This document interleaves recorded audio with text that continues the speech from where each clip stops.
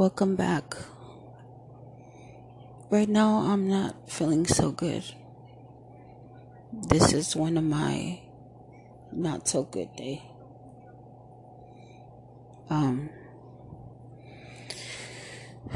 When your allergies attack, somehow I always wind up having problems with the rest of my body. Friday, over the weekend, on the 29th, it was my daughter's birthday. I was so happy it was her birthday, her 22nd birthday. And we were all gonna get together as a family for her birthday, and I hadn't been feeling good. That day I felt so bad, I was to the point to call 911, but I thought if I just rested and got through the day, then I would be okay. What people don't understand is that when you have an autoimmune disease, they see you and you look okay. They don't see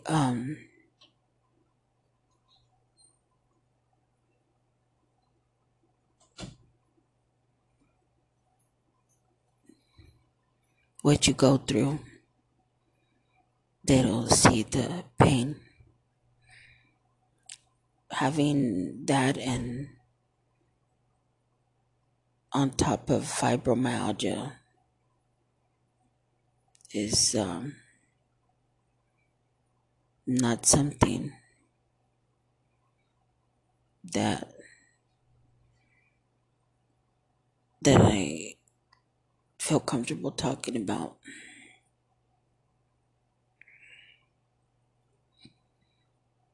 I have been having spasms all week. They've come and gone, like once, maybe in the morning or maybe at night.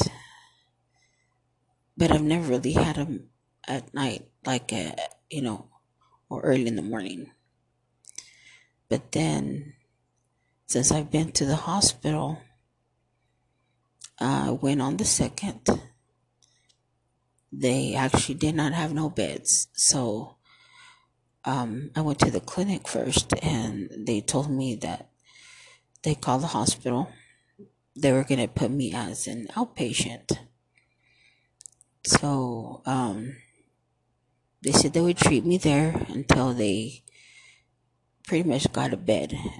Right now, with everything that's going on with the coronavirus, you're lucky to get even into a hospital, and even if you're in there, you're pretty much quarantined. You're by yourself, so they're not letting anybody with you or family or anybody.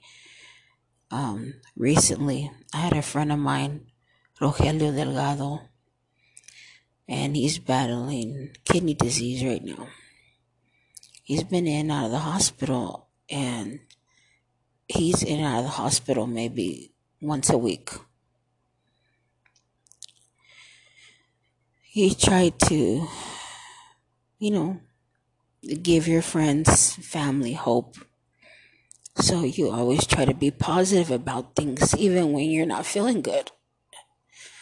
But sometimes you need to be positive. I don't know, but somehow I get too emotional. And having family around, if you have issues or you have some kind of drama, it just always seems to affect me. Not just emotionally, but physically.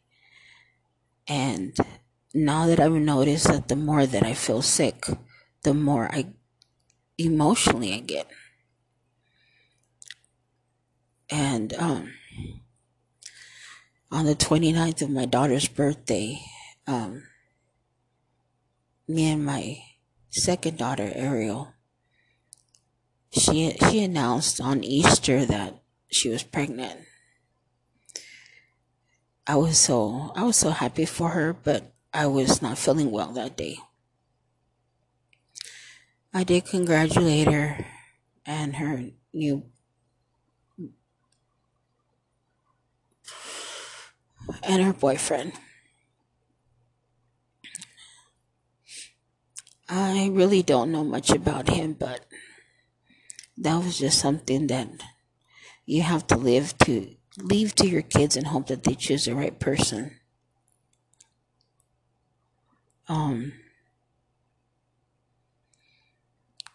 Right now where I'm staying with my daughter, and she's my oldest daughter. She works very hard every day. She doesn't see a lot of the stuff that I go through because I'm in my room. There's days I don't want to get up. There's days that I feel so weak. There's days that I'm okay. I'll make it through the day. And then there's days like these where it takes everything for me to get up and go. Just for something simple as something to eat or to the restroom. I'm just glad that I took a shower last night. I'm glad that I have clean clothes. I'm just glad because right now I would not be able to do any of those things. I'm so weak and so tired. Me being a diabetic, I went to the doctor, and the first thing is that my doctor wasn't there, so I had to see somebody else. What I don't like is having to explain myself every time that I go to a person that doesn't understand or can't comprehend what I go through. If there's someone like me that's a diabetic, that has fibromyalgia, that is going through everything that I'm going through, I'm on medications, sleeping medications, diabetic medications, high blood pressure medications, pretty much asthma medications. Like I got 2 inhalers. I got a Pro Air and I got a Symbicort. Symbicort I just found out was for COPD.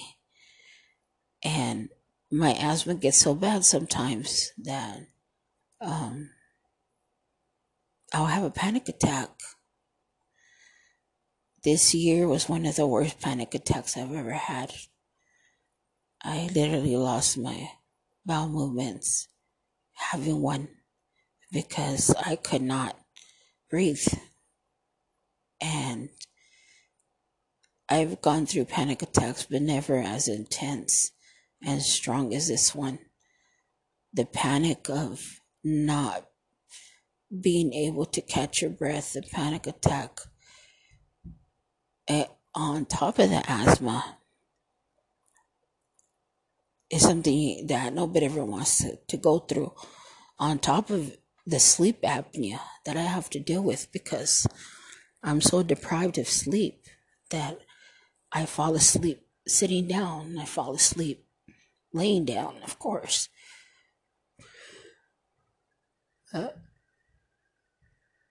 There's also standing up and falling asleep. I have to always make sure that I'm near something, or I'm close to something, or I'm close to a chair. Make sure I'm close to the bathroom. I always have to make sure that I have all the things. Make sure I have something to eat. Make sure that I have something like a granola bar or something in my purse or something. I always got to make sure I have Benadryls. I always got to make sure I have epinephrine pills. I have to make sure I take my 24-hour Allegras allergy pills, which are supposed to protect you 24 hours a day. On top of that, you have all these other things that you're having to deal with, like taking your shot at 7:45 in the morning. So I have to get up early sometimes. Sometimes I'll sleep as far as maybe another hour, hour and a half. Sometimes if I'm really, really sick, I'll maybe won't put it on till 10. But I try not to wait so long because 10 is close to lunchtime. And when I take my shot, I really don't get hungry. I wish I could eat first and then check my high blood pressure. But sometimes I do like to check my my glucose first before, so I know what it is when I wake up in the morning. Lately, it's been about 50, 60, and it's gotten down to 30, which is very uncomfortable, because at 30 you can go into diabetic coma, and they tell you not to eat sugar. So I ate, some chicken last night, mashed potatoes, no snacks, no cokes. Had been drinking water all day. Drink a Gatorade Zero, which is supposed to have no sugar, but snacks, no. I had an orange the day before that. The apples, I'm out of those, but I always try to have something to snack on. Being a diabetic, you have to eat. For about 20 years, I was anorexic and bulimic. Anorexic is where I didn't want to eat at all, period.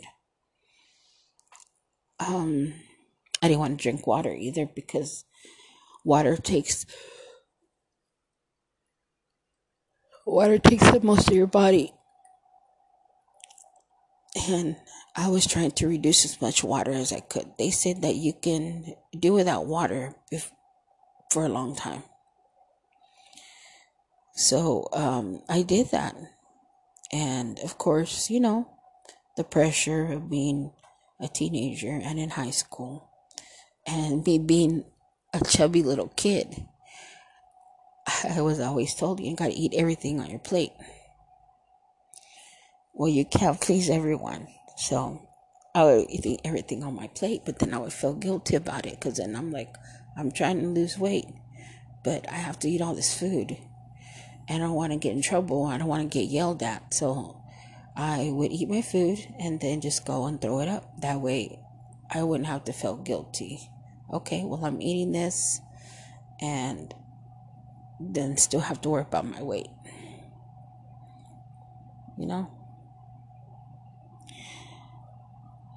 Well, that's the story of my life. And I think a lot of the medical issues that I have now has been because I used to do this when I was 13, 14 years old.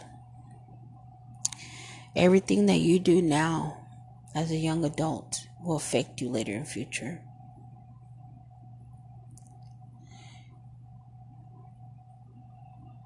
My stress level has always been very high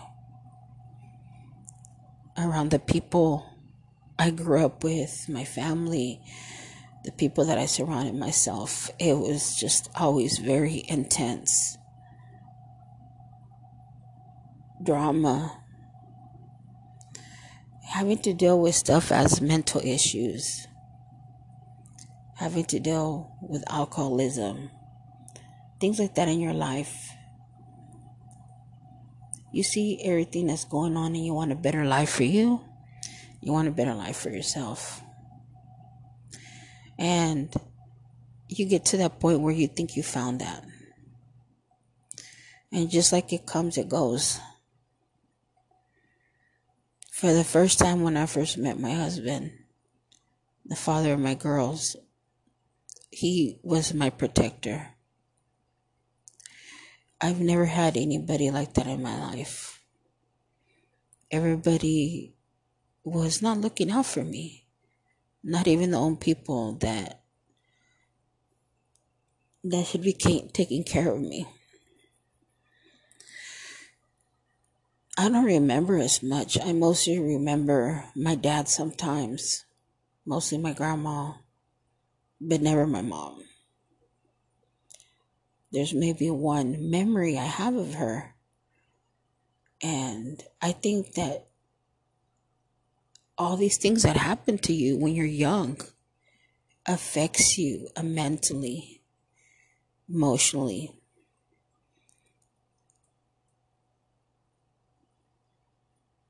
And it's really hard to know as a child that early in life, you had no stability. You had no love, no support, and just no kind of balance.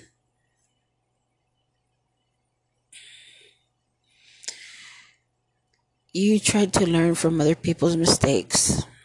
You try to do everything right. You try to live your life right. You try to eat right. You try to work right. You try to do right. Try to be a better person. Try to be a better neighbor, a better friend, a better wife, a better sister, a better mother.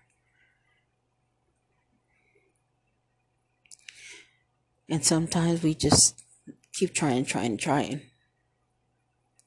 Some people give up. Some people don't know when to give up. I think that's me. With everything that I've gone through, so much animosity, so many difficulties, with my husband passing away at 23, so young, a widow at 23. Like, who does that happen to? The level of stress comes in where you're not longer a two-parent household to three very small children, 6 months old, a year and a half, and a 3-year-old. Those difficulties become a reality because if you have no support, how are you going to survive? And I don't know. I don't think I survived. I think that I had to work and live on a daily basis because I had always thought about my future. I always thought about my kids. I always thought about college. I thought about the things that you would think were the stupidest little things. Like, I always wanted to be a soccer mom and drive a Suburban and drive the kids around, carpool, go to the PTA, bake. All these little things that you want as a family. Have a house, have a dog, have a yard, have a white picket fence. Get married. I think it's every woman's dream to have that sometimes. And you don't have it anymore. Or you were working toward it and then something just is gone. You don't see your life as anything happening. And I've always told my kids to be independent. My daughter calls me out on it all the time. Well, you wanted me to be independent. You always told me not to rely on nobody. Now, you always told me that, you have to do, work your own, make your own. Life changes. At that time, I was very arrogant. I made very good money, had very good health, had insurance, didn't have to count on anybody. Being them as young as they were, I've waited about 7 years. Off and on, I had gotten sick. Off and on, I've had a cough, and I kind of kept it off and on. I had started having migraines off and on, and I used to work in the construction, the refineries. So every time I would talk to my doctor about that, he would always tell me, oh, maybe you were smelling something, or maybe it's the gas, or maybe it's in the air because you're around so many chemicals. No, that's not it. At a very early age, I was already having issues. I would have to get a physical every year. When you're working in the oil field business, you're working in the refinery business, when you're working physically outside. When your body is used to being outside, your body is used to physically moving, physically picking up things, physically in motion. So when you're going through all this stuff, you really don't know what's going on until you stop, till your body rests and your body stops.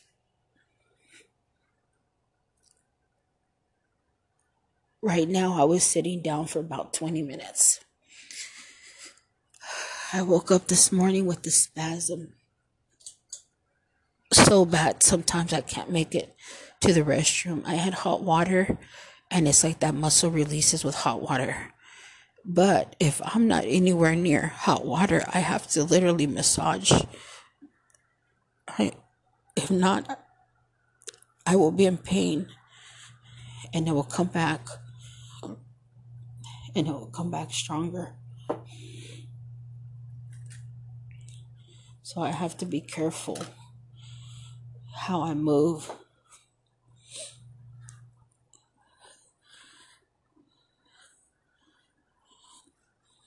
Right now, I'm moving at a very slow pace.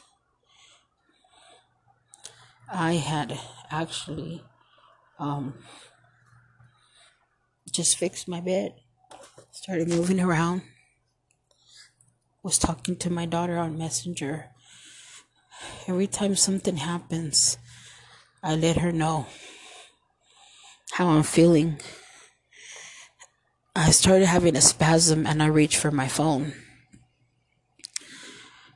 I had another spasm after that, and I was crying. I was just thinking, if I can reach my phone, I can call 911. I couldn't move. I didn't want to have a spasm and a panic attack because I felt like I would just surely die right here. My room is pretty much clean. I got my beds done, but I got everything dumped out from my purse. And I was just like, if I call the ambulance, I'm going to have to put all that in my purse because I am not leaving my purse behind. And I'm thinking, is everything clean? Do I have clean clothes? Do I have an extra pair of clothes? Like, I'm just thinking the most stupidest things. Instead of worrying about going straight to the hospital, call 911 and leave now. Like, I am literally thinking about these stupid little things. I was thinking of calling out to my daughter. She recently blocked me on Messenger, and it's just stuff that we go through as a family. Something happens, we just kind of walk away from it for a while, and then come back and deal with it later. And that level of stress, I think, has put me where I am right now. I can't deal with it. I dealt with a husband that was on the verge of schizophrenia, on psychiatric pills, schizoaffective disorder, bipolar, manias.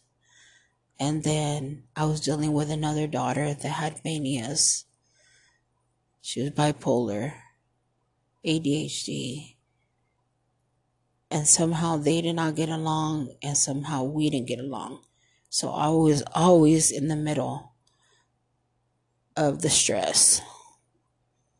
How I'm even alive, I don't even know. It's been very stressful. I've already had a nervous breakdown. I've already had pretty much problems with my heart because of my allergies. It's not good when you're in the hospital and they put you on 22 pills. I've seen my husband go into surgery, be out the next day, where they've cut him when he had surgery on his neck. And he was out the door the next day. Like, they didn't even give him a day in the hospital. And when I went to the emergency room and I got sick and I had allergies, my body was shutting down. My pancreas stopped working. My body was not producing sugars. But now, even though you're diabetic, you still need sugars. I was in the hospital almost a month. And that's because I kept telling the doctor I wanted to leave. If not, he would have kept me right through Christmas. This was in 2015. And this happened right after a separation.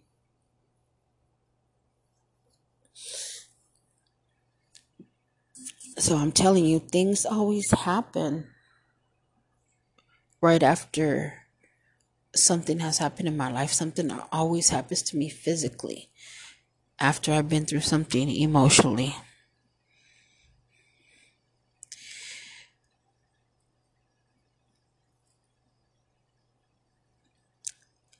I know that I've had a temper my whole life, and sometimes I've taken it out on the wrong people. Sometimes you can't take that back. You can't take, you can't take that back. You can't fix it. I was very angry with everything that I've gone through in my life with my parents and everything, and them never even being in my life as parents. I've never seen them in the same room before. I've only seen them talk to each other one time, and that was because they were arguing and fighting over the phone about custody when I was 15. Other than that, I've never heard them even speak to each other. Being an only child, it's very difficult. My mom already had 2 kids from her previous marriage before I came along. And then before I was 3, she was out of my life. So it's been very difficult to have the stability of a mother, or even to know what that is, for somebody to hug you or brush your hair. All of that affects you mentally. It affects you emotionally.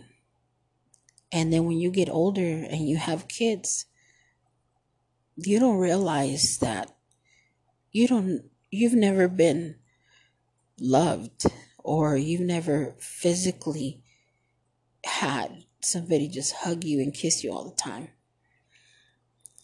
That's why you do, as a parent, when you become a parent, a young adult parent, as I was when I was 18, you see yourself a future when it comes to your kids. You see yourself bettering yourself. You see yourself getting a better job, a better car, a better place, a better house. And you're not even thinking about yourself. You're thinking about my child. What can I do to make things better? More comfort.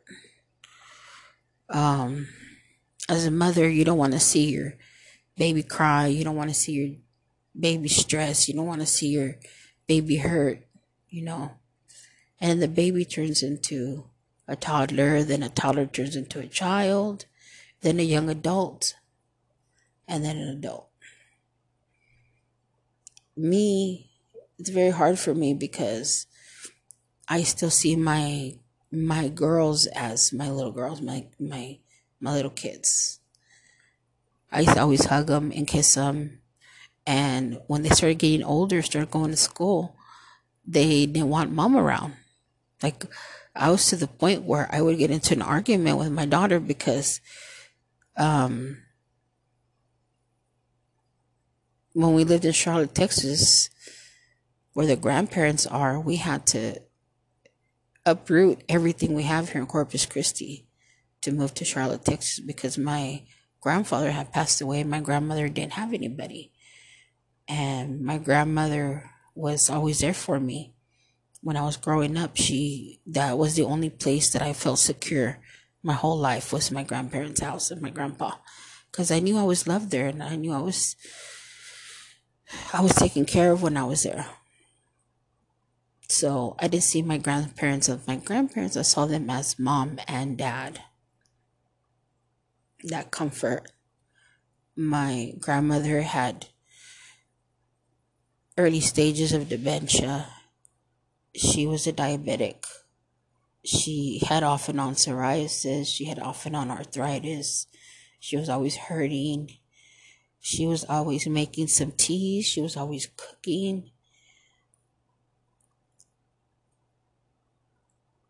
But she was always going through some kind of pain. She couldn't remember what time she put her shot last. She couldn't remember certain things. It got to the point where it got very difficult for her to even cook. It got very difficult for her to move around. And after living here in Corpus for over 15 years, she had never called me before. And she had called me to tell me, well, I thought your aunt was going to bring me something to eat. And I go, what happened? He goes, yeah, Margie was going to come. My Aunt Margie, which is my grandmother's youngest. So she's always gone away with a lot more than the rest of the family. Or my dad, he's the oldest, so she got away with a lot. And then my Aunt Sally came in second, and she was like the most strictest person, scariest person. So I never wanted to be on her bad side. But me, as I always am, trying to take care of everybody, trying to take care of my family, trying to take care of my grandmother, I moved up there.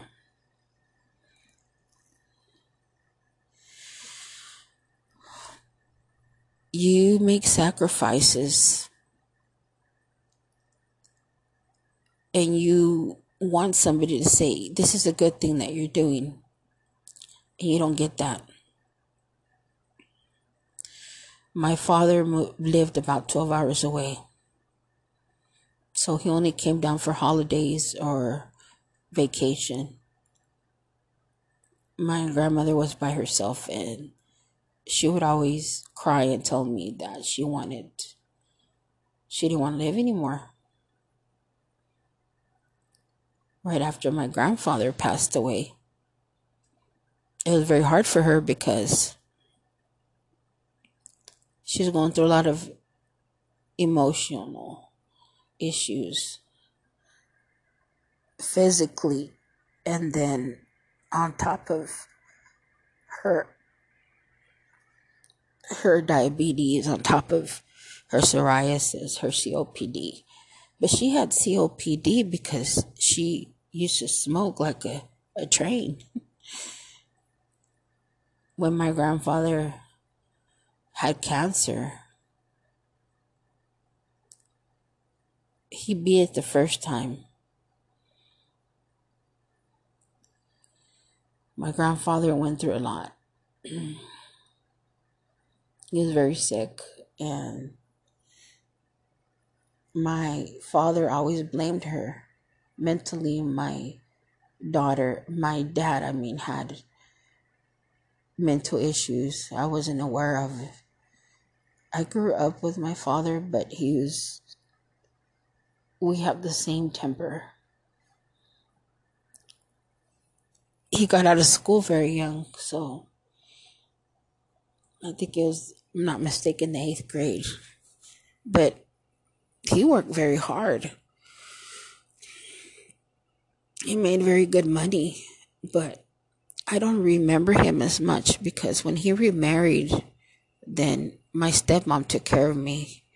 After that, it wasn't my father anymore. The only time I really saw my dad was on vacation, I guess you can say, and every other day of the week. Other than that, like a complete stranger. Emotionally, I was fighting with my grandparents. I was fighting with my stepmom. And I was battling mental illness with my suicide and my depression. I think my depression and being so emotional and not having no support and not having nobody to talk to, and then being the oldest, and I just never had nobody ever. I just tend to hold everything in, and sometimes I think that holding everything in as much as I did has literally killed me, because times are not like they used to be. Back then, you didn't talk about things. You didn't talk about a mental illness. You didn't talk about if somebody was slow, and you never said the word retarded. You were very polite about everything. Never talked about being gay, never talked about anything like that in my life at a very young age. That's just not something that we did as a family. Everything was kept in the family. You talked about it. You didn't bring any outsiders in, and you dealt with it.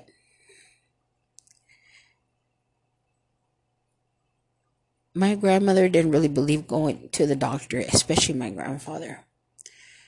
My grandfather will always say, I'm not going to go to the hospital. Hospitals are there for you to die. The day I go to the hospital, I'm not coming back. I would be like, no. But this was a phobia that he had. My grandfather had a phobia. And I don't realize in a time that I started having many phobias. I was afraid of germs. I was afraid of just being dirty. Like, I was always cleaning my restroom. I was always cleaning the shower. I was always washing the dishes. Like, I just got OCD so bad. Washed my hands so many times. Literally my hands would hurt. Start chafing and getting cut and blistered and raw, because the OCD was very bad. But when that started happening, I would start getting like an anxiousness. I would get anxiety. A lot of it had to do with the way things were at home. So if things at home weren't right, it affected me. I never told my parents, but it did. I was waking up at 5, 6 o'clock in the morning, only 4 hours of sleep. 12, 13-year-old waking up drinking coffee. Who does that?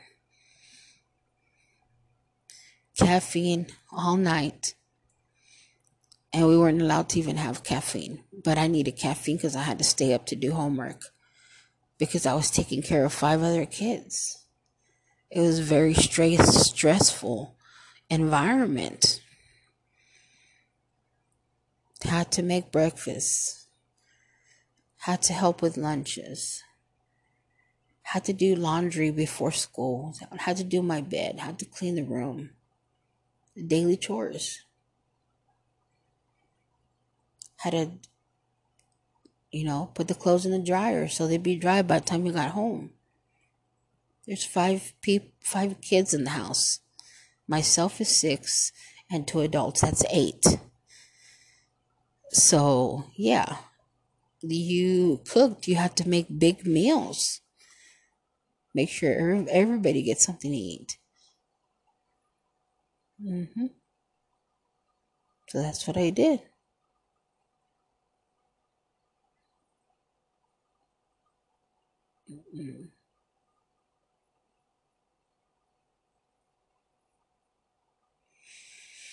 Oh my gosh.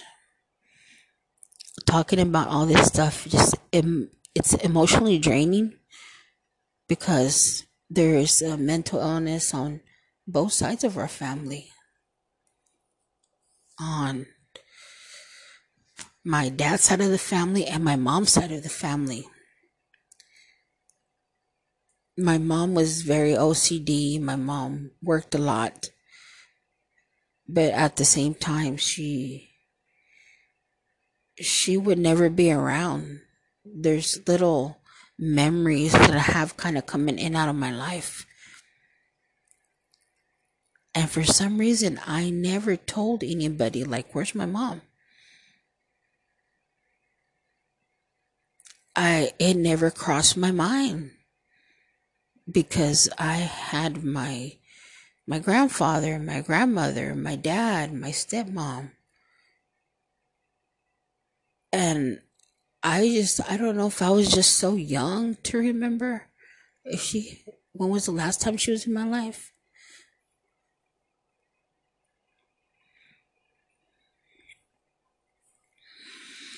But it affected me. It affected me. Till this day, it affects me. Being here in Corpus Christi 20 something years ago, I came down here because my mom used to live in San Diego. How I lived here in Corpus Christi for over 20 years. My oldest daughter's 25, Cassandra's 25. She was like 3 years old when we came here. She's gonna be 26. So we've lived here about 22 something plus years. No family. No support.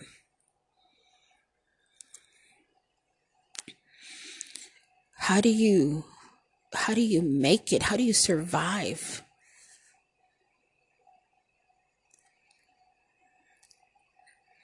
I don't think I've survived. I think that I am a product of my environment.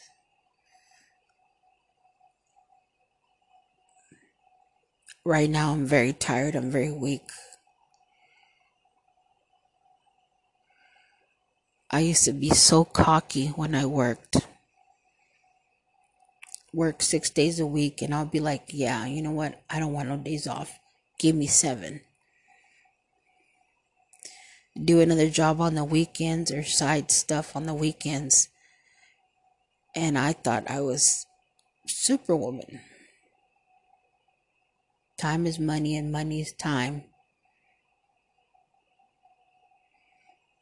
And I don't even remember what I used to say all the time. I used to always say, time is money, money is time. Don't mess with my money. Don't mess with my time. I didn't think of it as just a job. I thought of it as just a luxury. Like money wasn't there just for my needs. It was for my needs and my wants at all times. And if I had to work to the bone and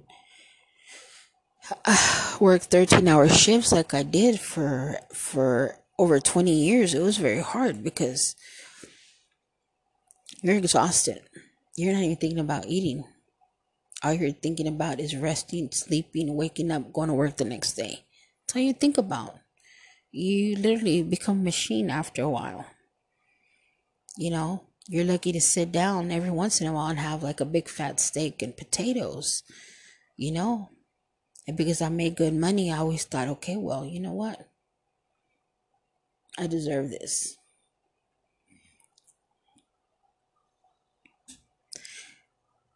Having daycare and babysitters and nannies, my kids were, they said they weren't spoiled, but they were. Because I didn't really like taking my kids into another environment. I took my daughter into another environment, and she was around other kids, and one of the kids had struck my daughter, and my daughter being ADHD, and I didn't know she was bipolar at the time, but she was under 5. She slapped the little girl, pushed her down the stairs, and she's less than 5 years old. You know,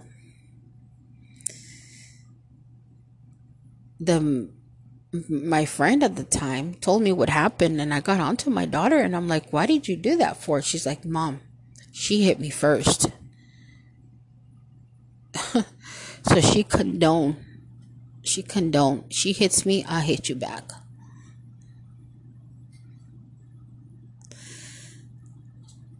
I didn't feel comfortable really leaving her anywhere, because I did have issues when we would go somewhere or to other people's houses. So I was like, I have to do this. And then when she was in daycare, she was monitored, but she was very hyper. Sometimes the nurses couldn't keep up with her, and she got to the point that she was throwing fits, and I was just getting called too many times from work. And I'm like, I need for her to be in her own environment where she has her own toys, she has her own videos or TV or cartoons that she's watching, where she's not going to be bothered, where somebody will make her meals or something eat, and she's still in her own environment, because she tends to lash out. Emotionally, I was having a lot of problems. Then at 23, right after my husband died, I started having physical problems. I started having problems, just body aches, and, just all the time. Just days that I would sleep, but there's days that I just didn't rest at all. I knew there was something wrong with me. When I got the news my husband passed away, it's just like another sad story. They called, they told you what happened, you drop to your knees, your heart drops to the floor, you can't talk, you drop the phone, you're looking, whoever's there with you at the time, which was my brother, and he literally caught me, because I literally almost fainted just from the news. When you have difficult news like that, you never know how you're going to react. All you see before you is like a flashback of everything that you've gone through with this person or this person in your life, and how things were supposed to be and not how they are. I didn't eat for a week after that. I was drinking water, my brother was making soup, and I just wanted to sleep. The depression was taking over. I had a little bit allergies come and go. Then it got to the point where I was coughing mostly at night. I had been smoking off and on for 7 years, but I had completely stopped at that time, and I'm like, I'm not gonna be smoking again. Too many people in my life, friends and family, all winded up with cancer. And I didn't even see it as a cancer. I saw it as a cancer stick.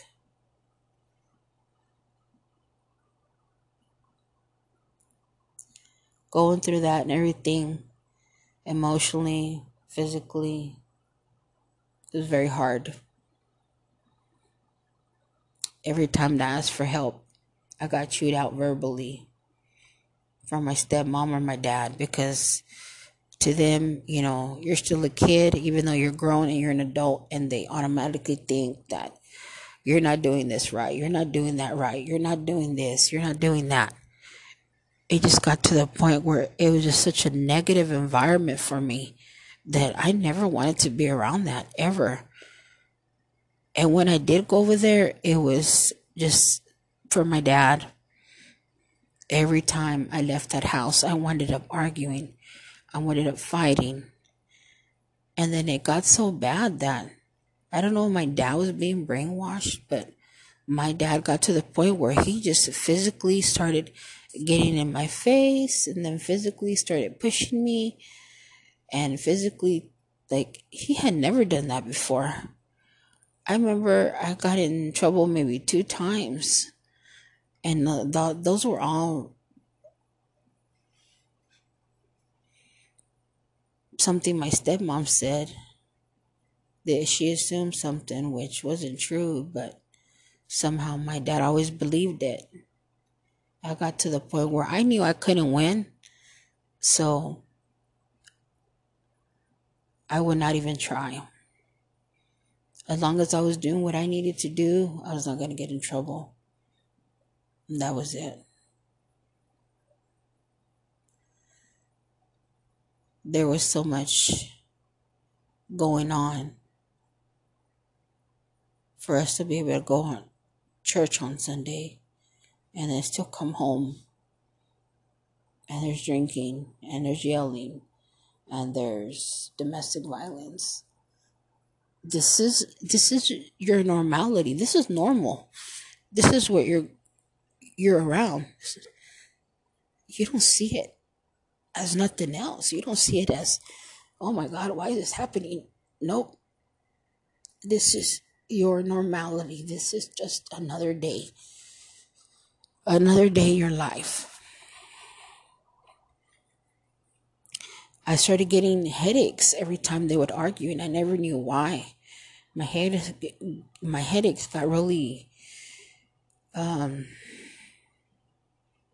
pretty much, my headaches got really stronger, and then they got to the point where they were onsets for even hours at a time. I was scared to go to sleep. I took aspirin, sometimes more than a couple of aspirins, because I couldn't take the headaches. I didn't know what was going on.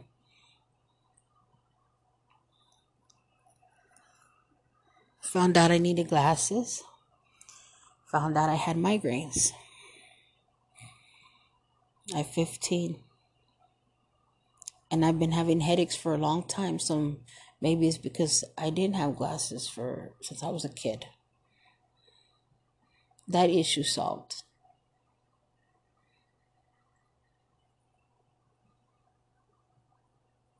Physically, I'm falling asleep. I'm so weak right now. I'm so exhausted and I'm so tired. I just want to sleep. But I'm on medication. And being a diabetic, I keep having urinary tract infections, yeast infections. And they always say it's from the sugar. And when I saw the doctor, she's like, you're eating a lot of sugar. You're drinking a lot of sodas. Hell no, lady. From where? From where? Like, this is a stereotype, because you're obviously not as skinny as a rail. You're stereotyped and you're put in a little, just in a little slot there. Here, you're obese. You're a stereotype. They always say, well, maybe you eat a lot of candy, that's why you're diabetic. No, don't stereotype me, because you don't know my story. Everybody has a different way of going through things. My allergies got so bad that my body started shutting down. That's how I ended up becoming a full-blown diabetic. Not because I was eating candies or sweets or nothing, because what I was mostly to was into food, cooking. I cooked a lot. Unfortunately, it was with a lot of shortening, a lot of things that are not good for you, lard, you name it.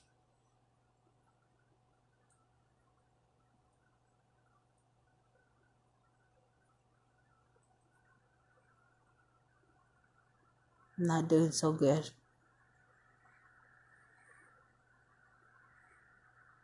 Having like almost fainting spells. Like I'm talking to you and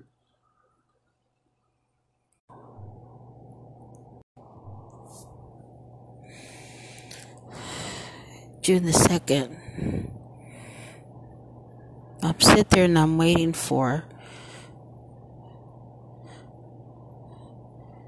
the doctor. And he tells me what's going on. It's a different doctor, and I hate having to repeat myself. But I'm in a lot of pain. I'm having a discharge out of my belly button. The only thing I can think of is I've had my tubes tied. I know one of them had untied. I'm having a lot of pain in my abdominal area. And my ovaries, like my little tummy there starts getting really, really hard. And I don't know what's going on. I go to the doctor. And the first thing she's like, oh my God, I've never seen anything like this. You don't want to be a guinea pig. You don't want to be an experiment to someone. This is something that you're living. You're living, you're reliving, you're in pain, you're going through some stuff. You don't want to sit here and take a picture. And the first thing that she said is just like, oh, well, it's just that as doctors, we're going to compare and we're going to try to evaluate and see what's going on with you. At this point, I'm so tired. I'm in pain. I haven't slept. Like, I'm just like, I'm so, like, literally groggy, like I'm coming out of an operation or something. Like, I'm just that tired and then weak and exhausted. But it took everything that I had just to go to the doctor, because I know I needed to go to the doctor.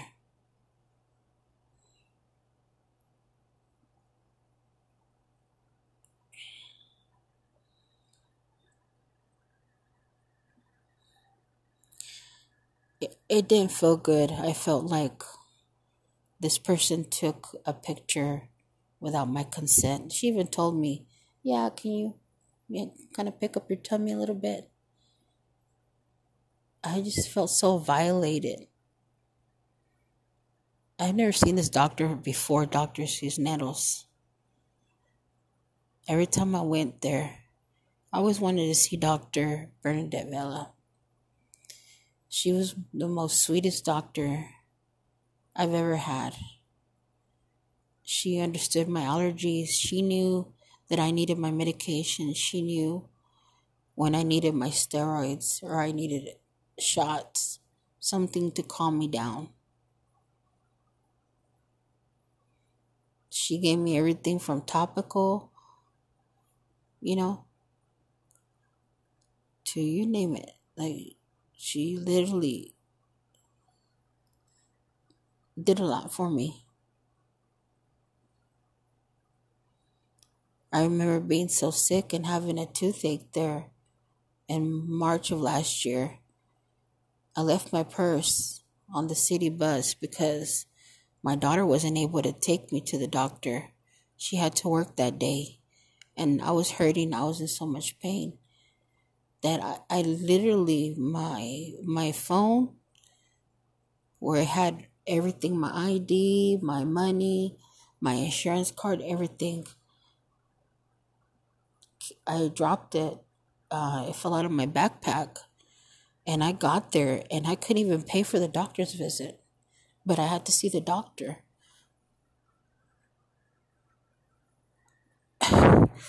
Not realizing that I'm going to get there, I'm going to see the doctor. The doctor let me see her.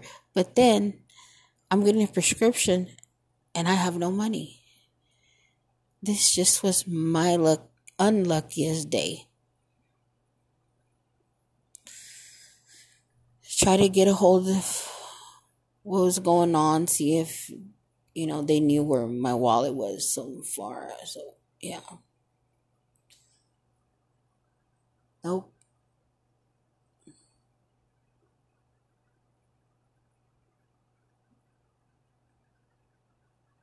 I'm having these pausing moments because my sleep have been so bad.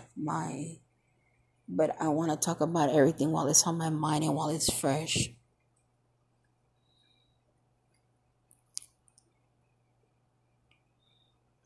When I lost my wallet and everything, Mrs. Vela pulled some money out of her pocket. I will never forget this. She goes, "This sticker is for one free medication. The other sticker is for you to pay.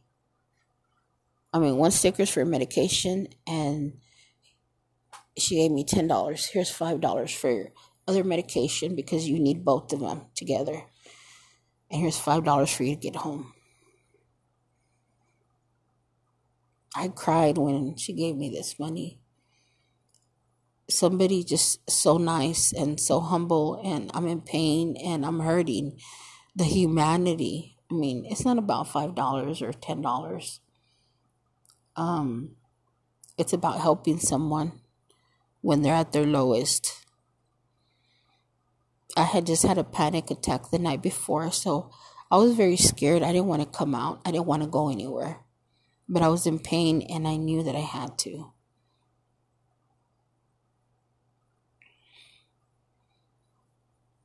She knew about my allergies. She knew about everything I was going through. She knew some about the mental things that I was going through, physical things.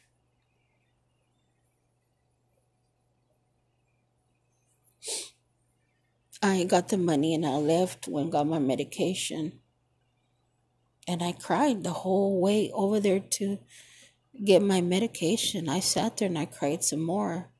I grabbed my medicine, I cried more. Took my medication. I already started to feel better.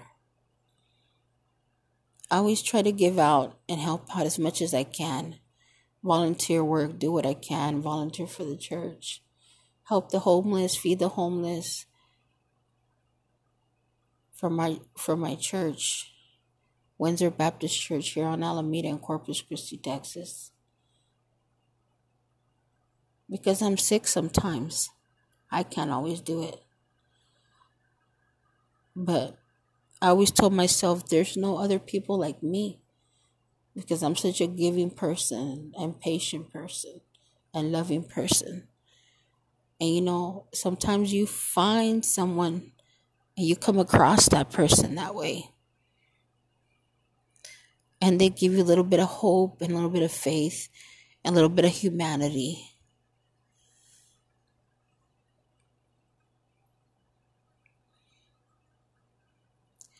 I went home that day. This was the 4th time that I had been to the clinic for a doctor's appointment. You needed a referral to see the doctor. I had seen the doctor twice, so now I needed another referral. Somehow, everything is always so complicated just to see a doctor or a specialist.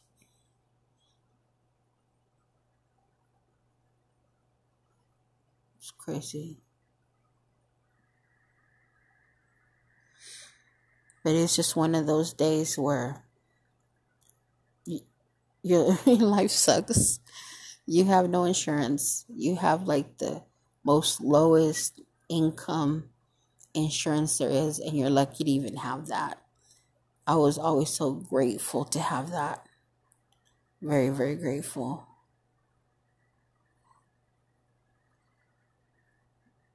That you have something, little bit of something. There's days I could pay for my meds. There's days that I couldn't. But when you have good people like that around you, you want to be better. You want to be better. I had been going through the past year through a lot of emotional issues with my daughter. Every time that she came around, I became a basket case. Just emotionally would break down. Emotionally, it fall back into depression. That would always put me somewhere physically. And it's like a cycle. A cycle. Something happens, there's pain in your life. No matter what.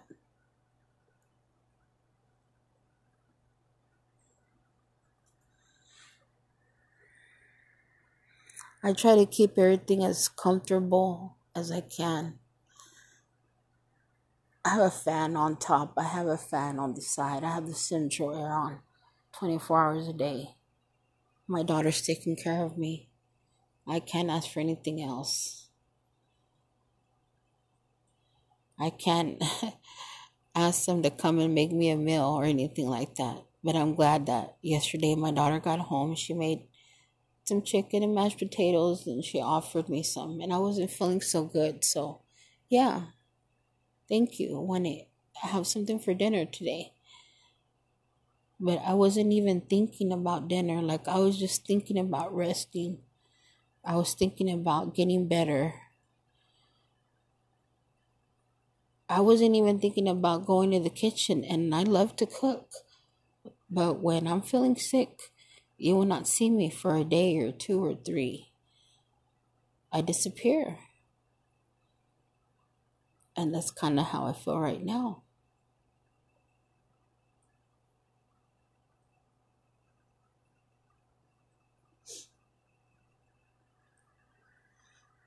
I got about 4 or 5 medications that I have to reorder. And I don't have a phone. I have a phone right now through my Wi-Fi.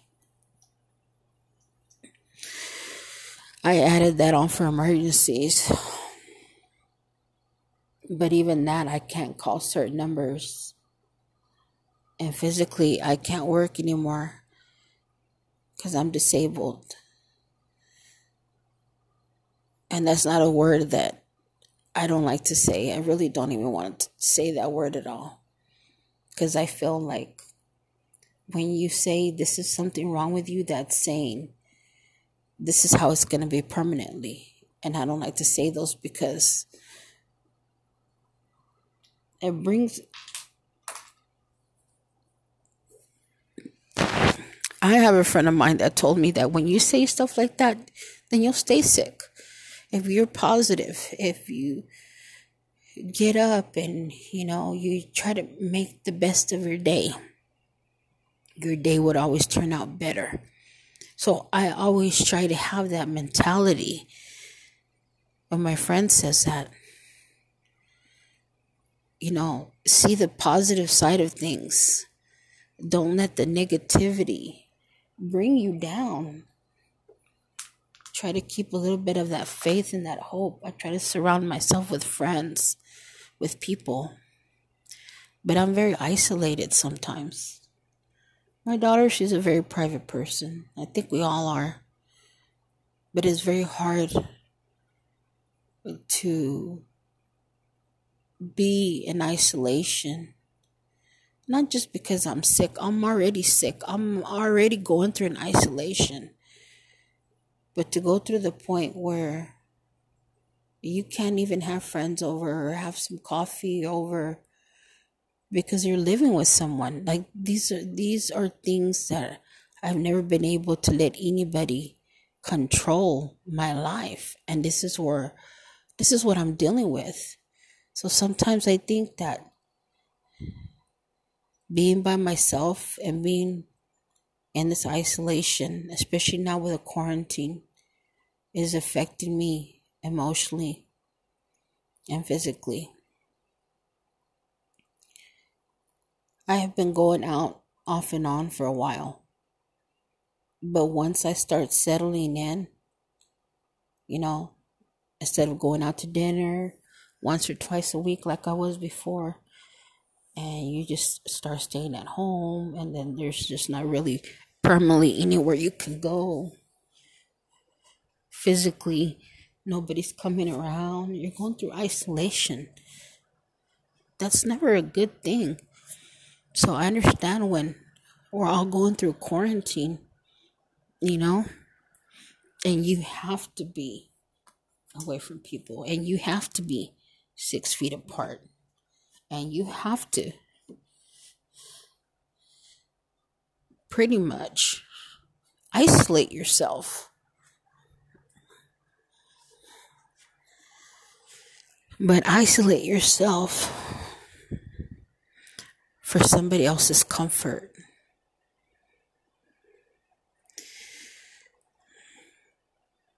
I'm waiting on the house right now in housing. And the worst thing about it is that I'm not sure if they'll help or not.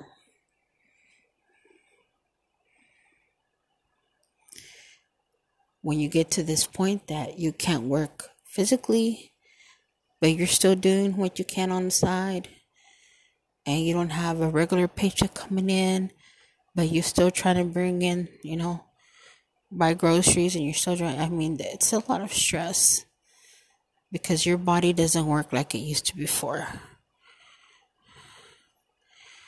I've had spasms all morning, and it's exhausting. It feels like a truck hit me. I'm very tired. And I've been taking medications every 12 hours. And because my body's going through so much, and I have an autoimmune disease, which is because of my allergies, what happens is that it's hard to fight infection.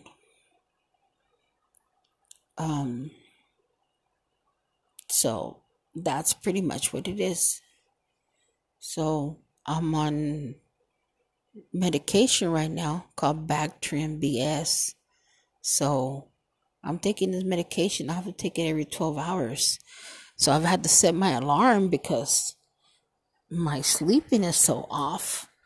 But I have to take this medication in order for me to feel better.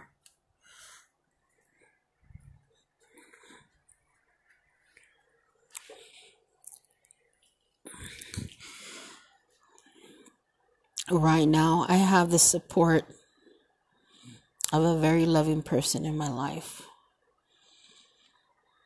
Something that I can say that when I talk about my first husband, he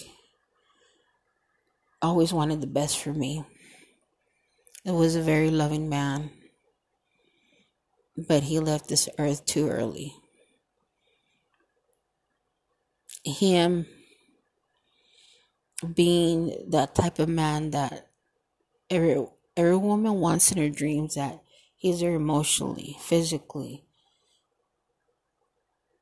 verbally, just, oh, you great job today, or you did good today, or how was your day? Just things like that you would normally find. It's really hard to find in a man nowadays.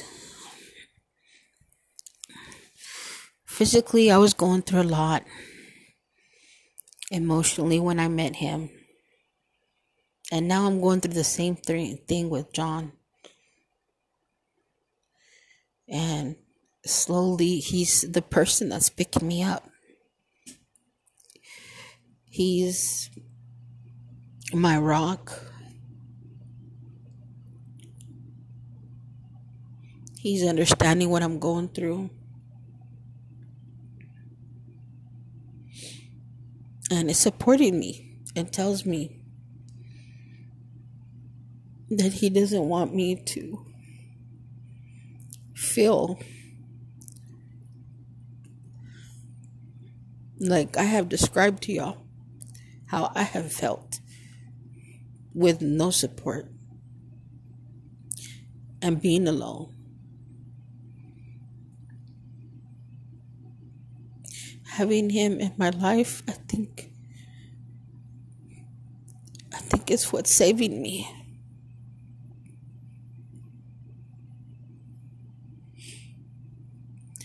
You'll be lucky to have one good thing in your life like that. But for you to have it twice, it's a blessing. And I always tell them, I was at my breaking point when I told God, if this is, that I was tired. I never thought that he would bring anybody into my life to comfort me. I just always thought that God would comfort me in that way, that when you are losing a little bit of faith and a little bit of hope because of everything that you're going through. So you ask him and you pray and you say, I need some help right now, God. I'm going through something. I'm going through some issues. I really don't have anybody to talk about it. And you think that you become stronger because you get that peace that you need. Like I always do when I would go to church on Sundays. I would walk out of there like I felt like I left everything at the altar. But I never thought I'd have another relationship at 43 years old. This man has such good work ethic. He is so funny. It makes me laugh, even when I'm in pain. And he makes me happy. And I need that sometimes when I'm not feeling myself.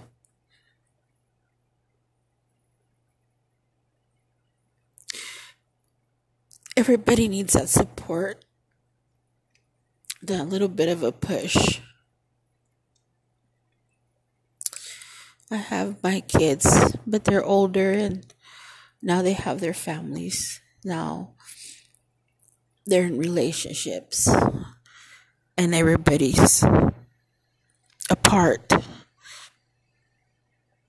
And that's not something that I ever wanted. That's not what I worked so hard for. I didn't work 2-3 jobs for the last 20 years.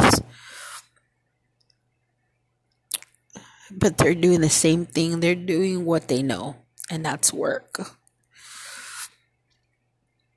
They don't want to be without anything. Like I did when I got hurt and I couldn't work anymore.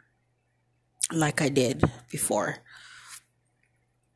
I couldn't work physically like I used to work before.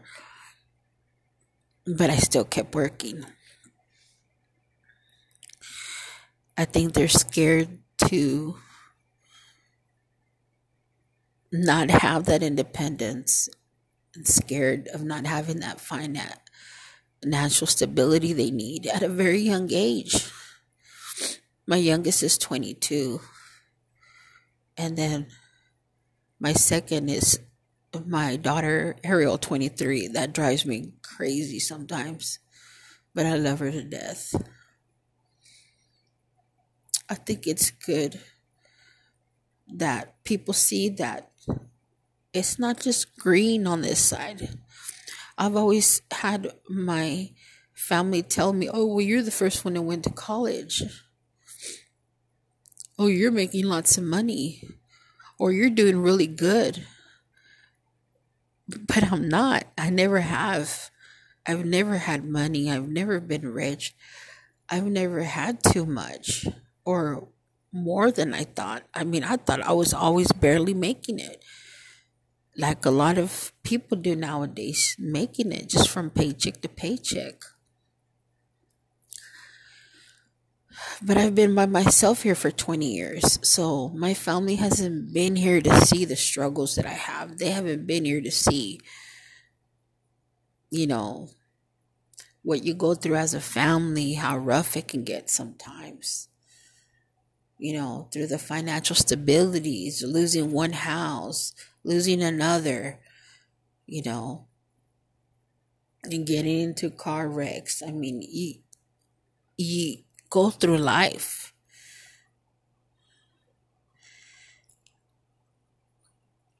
But to my family, it's always been, oh, you're doing good because you say you're doing good. No, I just would always say that because I didn't want them to worry. Are you doing good? Yeah, I'm good. Just like somebody, your family, your friends, how are you doing? Oh, I'm okay. I'm doing good. You're not going to tell them your shoulder's hurting, your pain, you just got out of the hospital, you can't eat, you're having issues, you're having family problems, you're having drama. You don't want to tell them that. Physically, you're hurting every day. Emotionally, there's always something happening.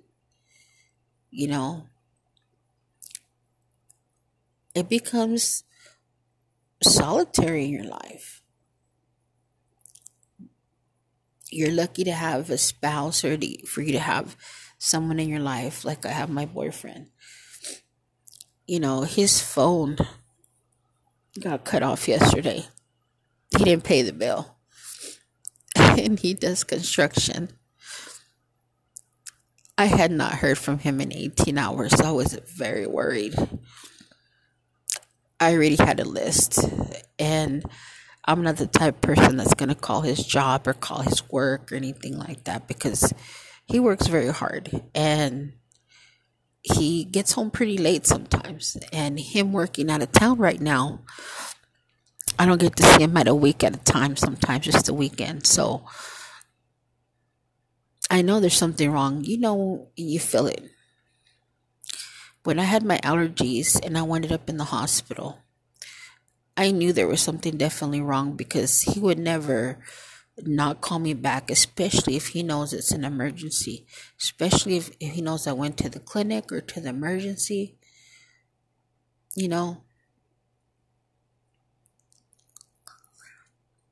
Even as an adult, I'm 43 years old, and I've literally have felt like I'm 15 years old with my boyfriend. I literally have kept everything to myself, kept our relationship to ourselves until we're ready, because at 43, you don't want to just bring somebody into your life and then it doesn't work out. You want to take your time. You want to make sure you're on the same page. You want to make sure that, that you're going to have a future together, or that, you're adults. You're not in your 20s again and starting from. But this is something that when you're going through something like I'm going through, you always need that support. I let him know at the very end of my message what happened. I didn't want to tell him about the details.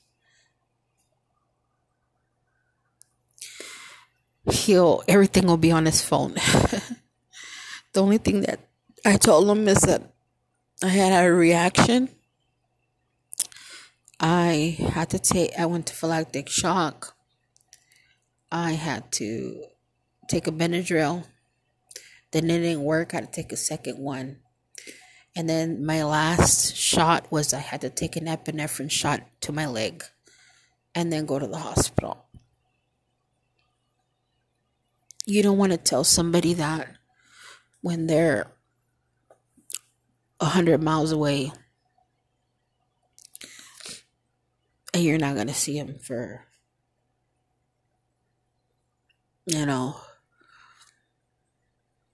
He'll come home about 7 today on Friday. But the hard part about it is that we're not living together.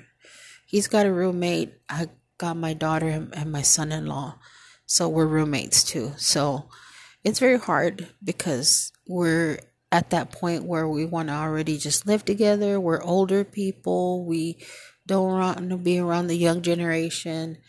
We're slow at our pace. We, like to have our coffee, our talks, our newspaper, like mom and dad.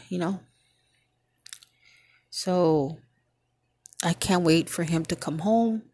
The more I think about it, the better I'm starting to feel. So I've had lots to do, but I haven't been able to catch up on everything, just little by little, because of everything that I've gone through this past week, in and out of the doctors. When I went on the 2nd, I got an IV drip because I was very dehydrated and my high blood pressure was very, very high because of the pain that I was in. When the doctor told me they didn't have any beds available to come the 2nd day, I went the 2nd day, and they were telling me all this stuff, all this stuff that can be happening with my body, all this stuff right now, my A1C, everything. When they do your blood work, they do all this stuff, so they know how your body's functioning, and my body's not functioning right now. And because you feel it. When you feel sick, when you feel better. But that's kind of what I'm going through right now. I did some allergies tests, and I had 100 small little shots all down my back. I have pictures of my gown and pictures of all the shots. And those were 2 sets of shots because I saw 100 little vials, 50 vials, and then another 50 vials. And I told her, "Are those all for me?" And she's like, "Yep, they're all for you." Oh my God. The only thing that I was just like, well, I have to be here because the allergist has to know exactly what I'm allergic to. And she said that literally the same things that I'm allergic to, they inject them back into my body to see how I'll react toward them. If I'm already allergic to something, I don't get it.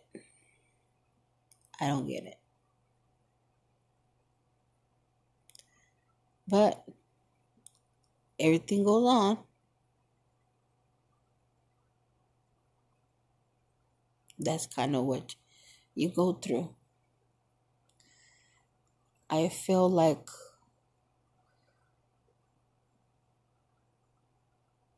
I'm just so tired and so weak. I don't think I'm going to be able to keep going. And I'm so exhausted. And I'm in still a little bit of pain. But I'm going to try to get through the day with my allergies going crazy. My psoriasis is inflamed. My body is just so tired, and it's 11:41 and it's June the 5th. I went to the doctor June the 2nd, had an IV drip, had medications. Then the doctor tells me, we're going to give you some kind of medication. And then she went back and she said, oh, we can't give it to you because you're allergic to it. So my speedy recovery was not going to be speedy after all. So it's 11:42.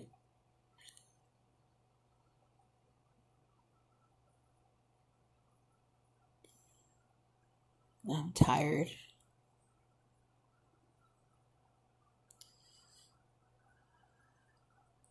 I wanted to take a walk later, but I don't know if I'm going to be able to. I need to go to the store, but I don't know if I'm going to be able to. These are things that will have to wait because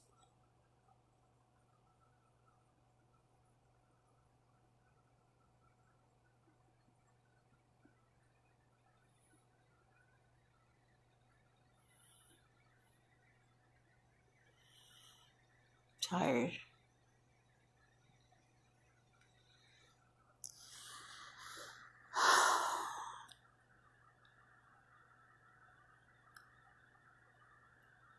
I need to go back to the ear, nose, and throat doctor so I can get back on my shots. The allergist where I had everything done was at the Spawn South Hospital. But I'm going to have to go to another doctor. So I'm hoping I don't have to go through another 100 shots.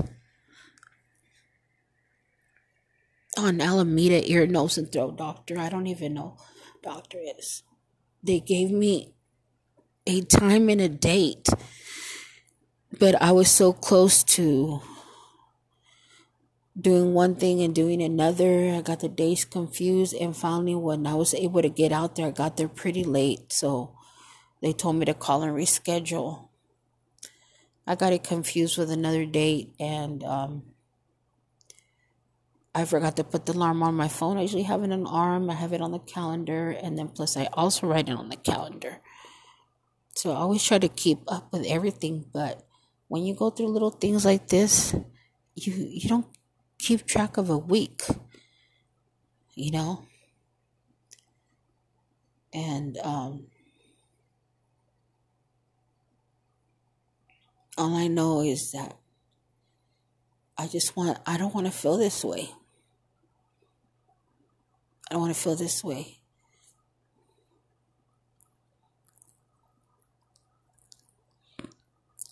I have another doctor that I have to go see. There's 4 doctors that I see. One of them, which was my dermatologist, I stopped seeing her because of my skin. Every time I went to go see her, she gave me no medications. She didn't recommend me to nothing. She was trying to recommend me for UV ray shots or something like that.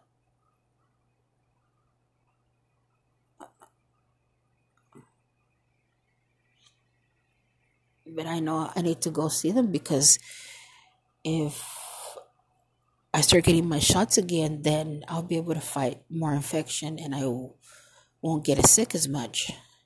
And I have to keep up with my health. But sometimes it's very hard because you go see this doctor, then another doctor, then I still got to call in for 4 or 5 other medications that I had no refills for. And then I went to the clinic and then I wound up bringing 2 bags home. So I always take a bag because I'm so embarrassed. I don't know why, but I always have people tell me, you don't look sick or you don't look that sick when you're coming home with Novolog, 4 tubes of clobetasol steroid for your breakouts, for your allergies, your Pro Air, your Symbicort, make sure you can breathe, your epinephrine pills, for emergencies, extra shots for your insulin, then your calcium pills, and then your cholesterol pills, then your high blood pressure lisinopril pills. I mean, sometimes I think, is there any pills that are actually happy pills? because all these pills sound depressing. And then there's your Wellbutrin pills for your depression. And there's the trazodone pills just so you can get some sleep. At the end of the day, you spend the whole day popping pills. The whole day. Pills, shots. And I actually have a couple of medications like metformin that I only take when I'm at home. And maybe like one or two, and my mind's already going.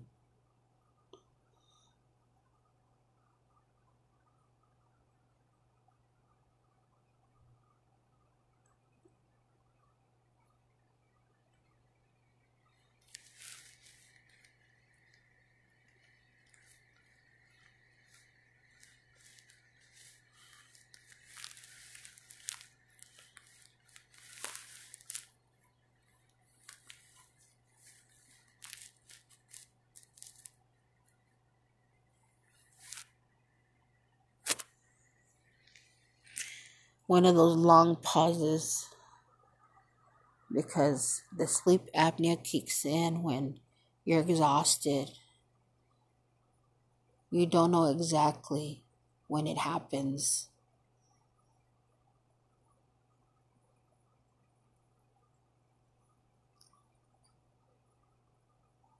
And you just don't want to deal with anything right now, especially drama.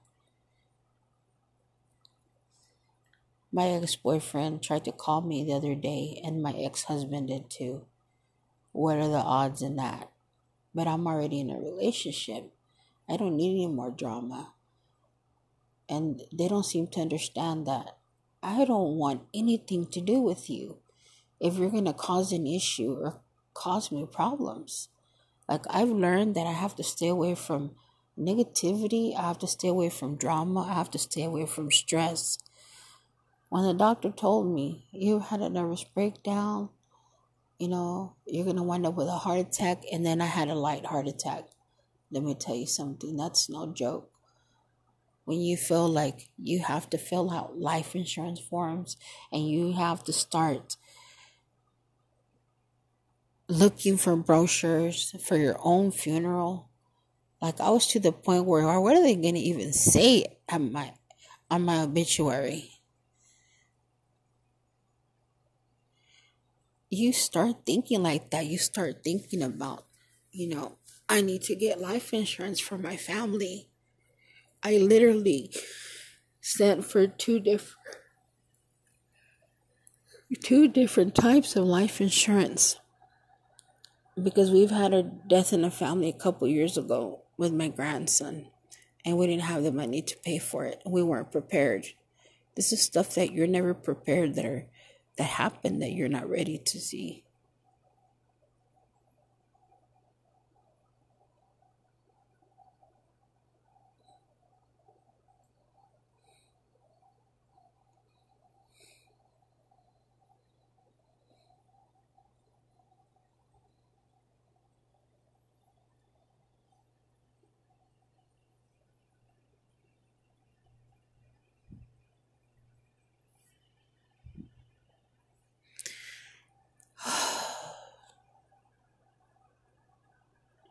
I wanted to go to the store. I have a list. I want to go to Walmart. I need eggs. I wanted to make a cake. I wanted to go to the store. I wanted to make dinner for John when he gets home. But you know what?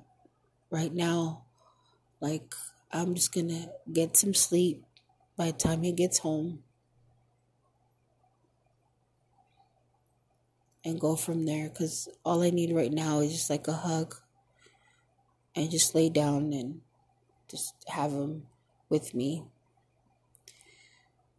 And we might as well just get something to eat or order out and go from there. But he understands. He understands that there's days I'm not myself, and there's days that I'm more than that. And my sleep apnea has gotten pretty worse because I actually had stopped using the machine. I was having one panic attack after another, and I just didn't use it every day. And I don't know if that's a good idea, but I started using it every other day or when I really needed to sleep. And so now I'm having them and I can feel them almost frequently. And I'm going to have to go and see somebody about that too, because I have to get some new stuff. And then my other doctor wants me to get an asthma nebulizer or something, because my asthma gets so bad sometimes. He wanted to start putting me on breathing treatments. But I don't understand. Sometimes I feel like the doctors just make you worse. That's kind of how I feel. Like they just make you worse. Like they're not getting you better. You go from worse to worser, So it does become an issue after a while. Because you're like, who do I trust? So I don't like going from one doctor to another. And today's Friday, and if I don't get to call in the extra stuff that I need, I'm going to have to wait till Monday. Hopefully by Monday I'll have my phone on, because me and my boyfriend, he's going to go get his phone on, and I'm just going to tell him to add me to the plan. Because I just got a new phone because my other phone is messed up. So go from there. All right. I'm going to check out. I'm at 46 right now. I was going to wait till the whole 50, but I can't. I want to be able to bring somebody onto my podcast. I've actually been looking for new microphones. I saw someone on the marketplace on Facebook. I wanted to be able to have somebody here while I'm doing the podcast, so I won't always be by myself. I've been thinking about my friend Orlando. Right now he's making a transformation. He's already lost 50 pounds, and he's trying to lose about 100 right now. And he used to be, he's a sailor from the Navy. So he's going through a lot of stuff right now himself. He actually had gotten hurt from the neuropathy that he has in his legs. He had fell down and hurt himself. He actually didn't feel it. And he had actually lost consciousness. So when he came to, he was still on the floor. Like nobody even stopped to help him.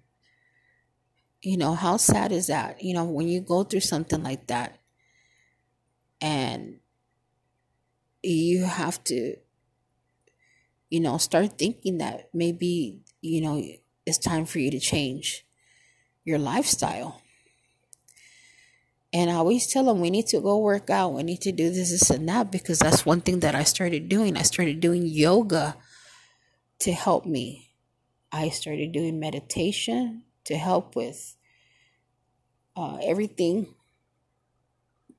Positivity. I make my aromatherapy soaps because I've had psoriasis and I've had allergic reactions.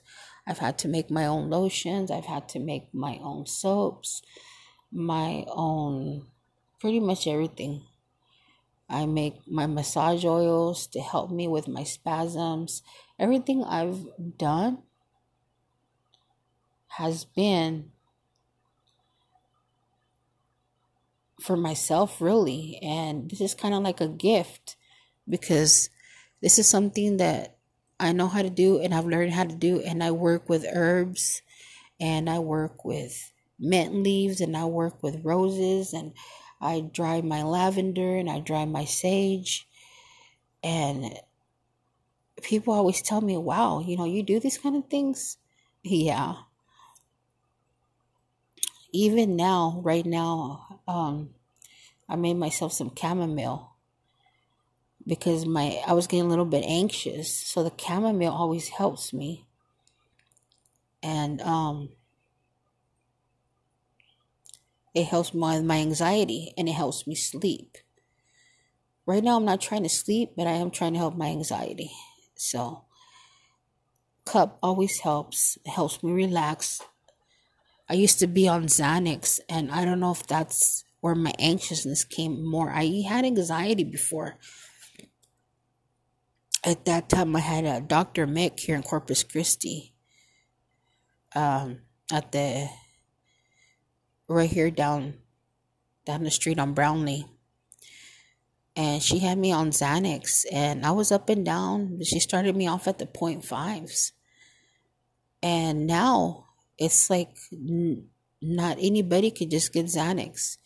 I guess you have to have really, really bad anxiety issues, which I do, and I tell them all the time. With everything that I go through, all the medication I'm on, I go through a lot of anxiety. And that's one thing we're going to probably talk about in my next episode is anxiety and how to deal with it. A lot of my anxiety issues, medication hasn't helped me. What's helped me with my anxiety has always been with aromatherapy candles, with meditation, with teas, green teas, with chamomile.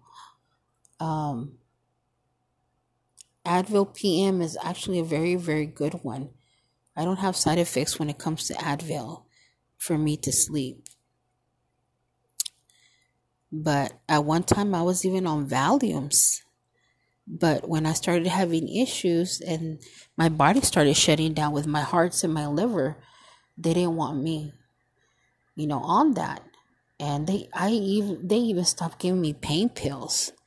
For you to be in pain and not get pain pills is the worst thing. And I know, because I know people can relate to me when I can sit there and say, you're in pain, but you go to the doctor and they wind up giving you an aspirin. You're like, are you kidding me? You could say other things in other words right now, but I'm going to try to keep it clean. But I would be like, are you serious? I've been sitting here in a lot of pain and you want to give me And that's kind of an issue I had to go through with my ex-husband. When he was having neck surgery and all these issues, he would get so upset because they were not giving pain pills. But he had a high tolerance because he was taking them for so long that they had to give him like oxycodones, and that's like the worst thing that can happen. It gives somebody, an alcoholic, oxycodones, because he went from having alcoholism problems to having pill problems, to where he would get really bad mood swings with the oxycodone. Like it was literally like he was on steroids, like shot steroids, where you're doing illegal steroids, where you get so angry and you're messed up and you turn like the Hulk. And you get to that point where your anger takes over. And I think that a lot of these issues are stuff that we can talk about later on. For now, I'm just going to sign off and start another segment, maybe tomorrow. I always like to talk about stuff right when it's fresh. I'm sorry it's taking so long. I was in and out on the 2nd and 3rd, in and out of the clinic, the hospital. I really want to do these while I'm going through it, but I can't sometimes because I'm going through so much. So I would literally get too emotional. If not, I would have to be stopping every 5 minutes because I would be an emotional basket case. The only thing that I can tell you is that there needs to be some kind of happiness and peace and love in your life and support when you're dealing with issues like this and you don't have that. It's very hard, especially in this time where a lot of people don't have that support system. Like me, at one time I didn't have that, and I'm barely starting to have it right now, and I'm very grateful for it. I'm very grateful for every little bit of time that I can have. I just thank God for it every day and just pray about it. That's all I can do right now. You start taking care of yourself physically and mentally and spiritually. You become a different person. You become a very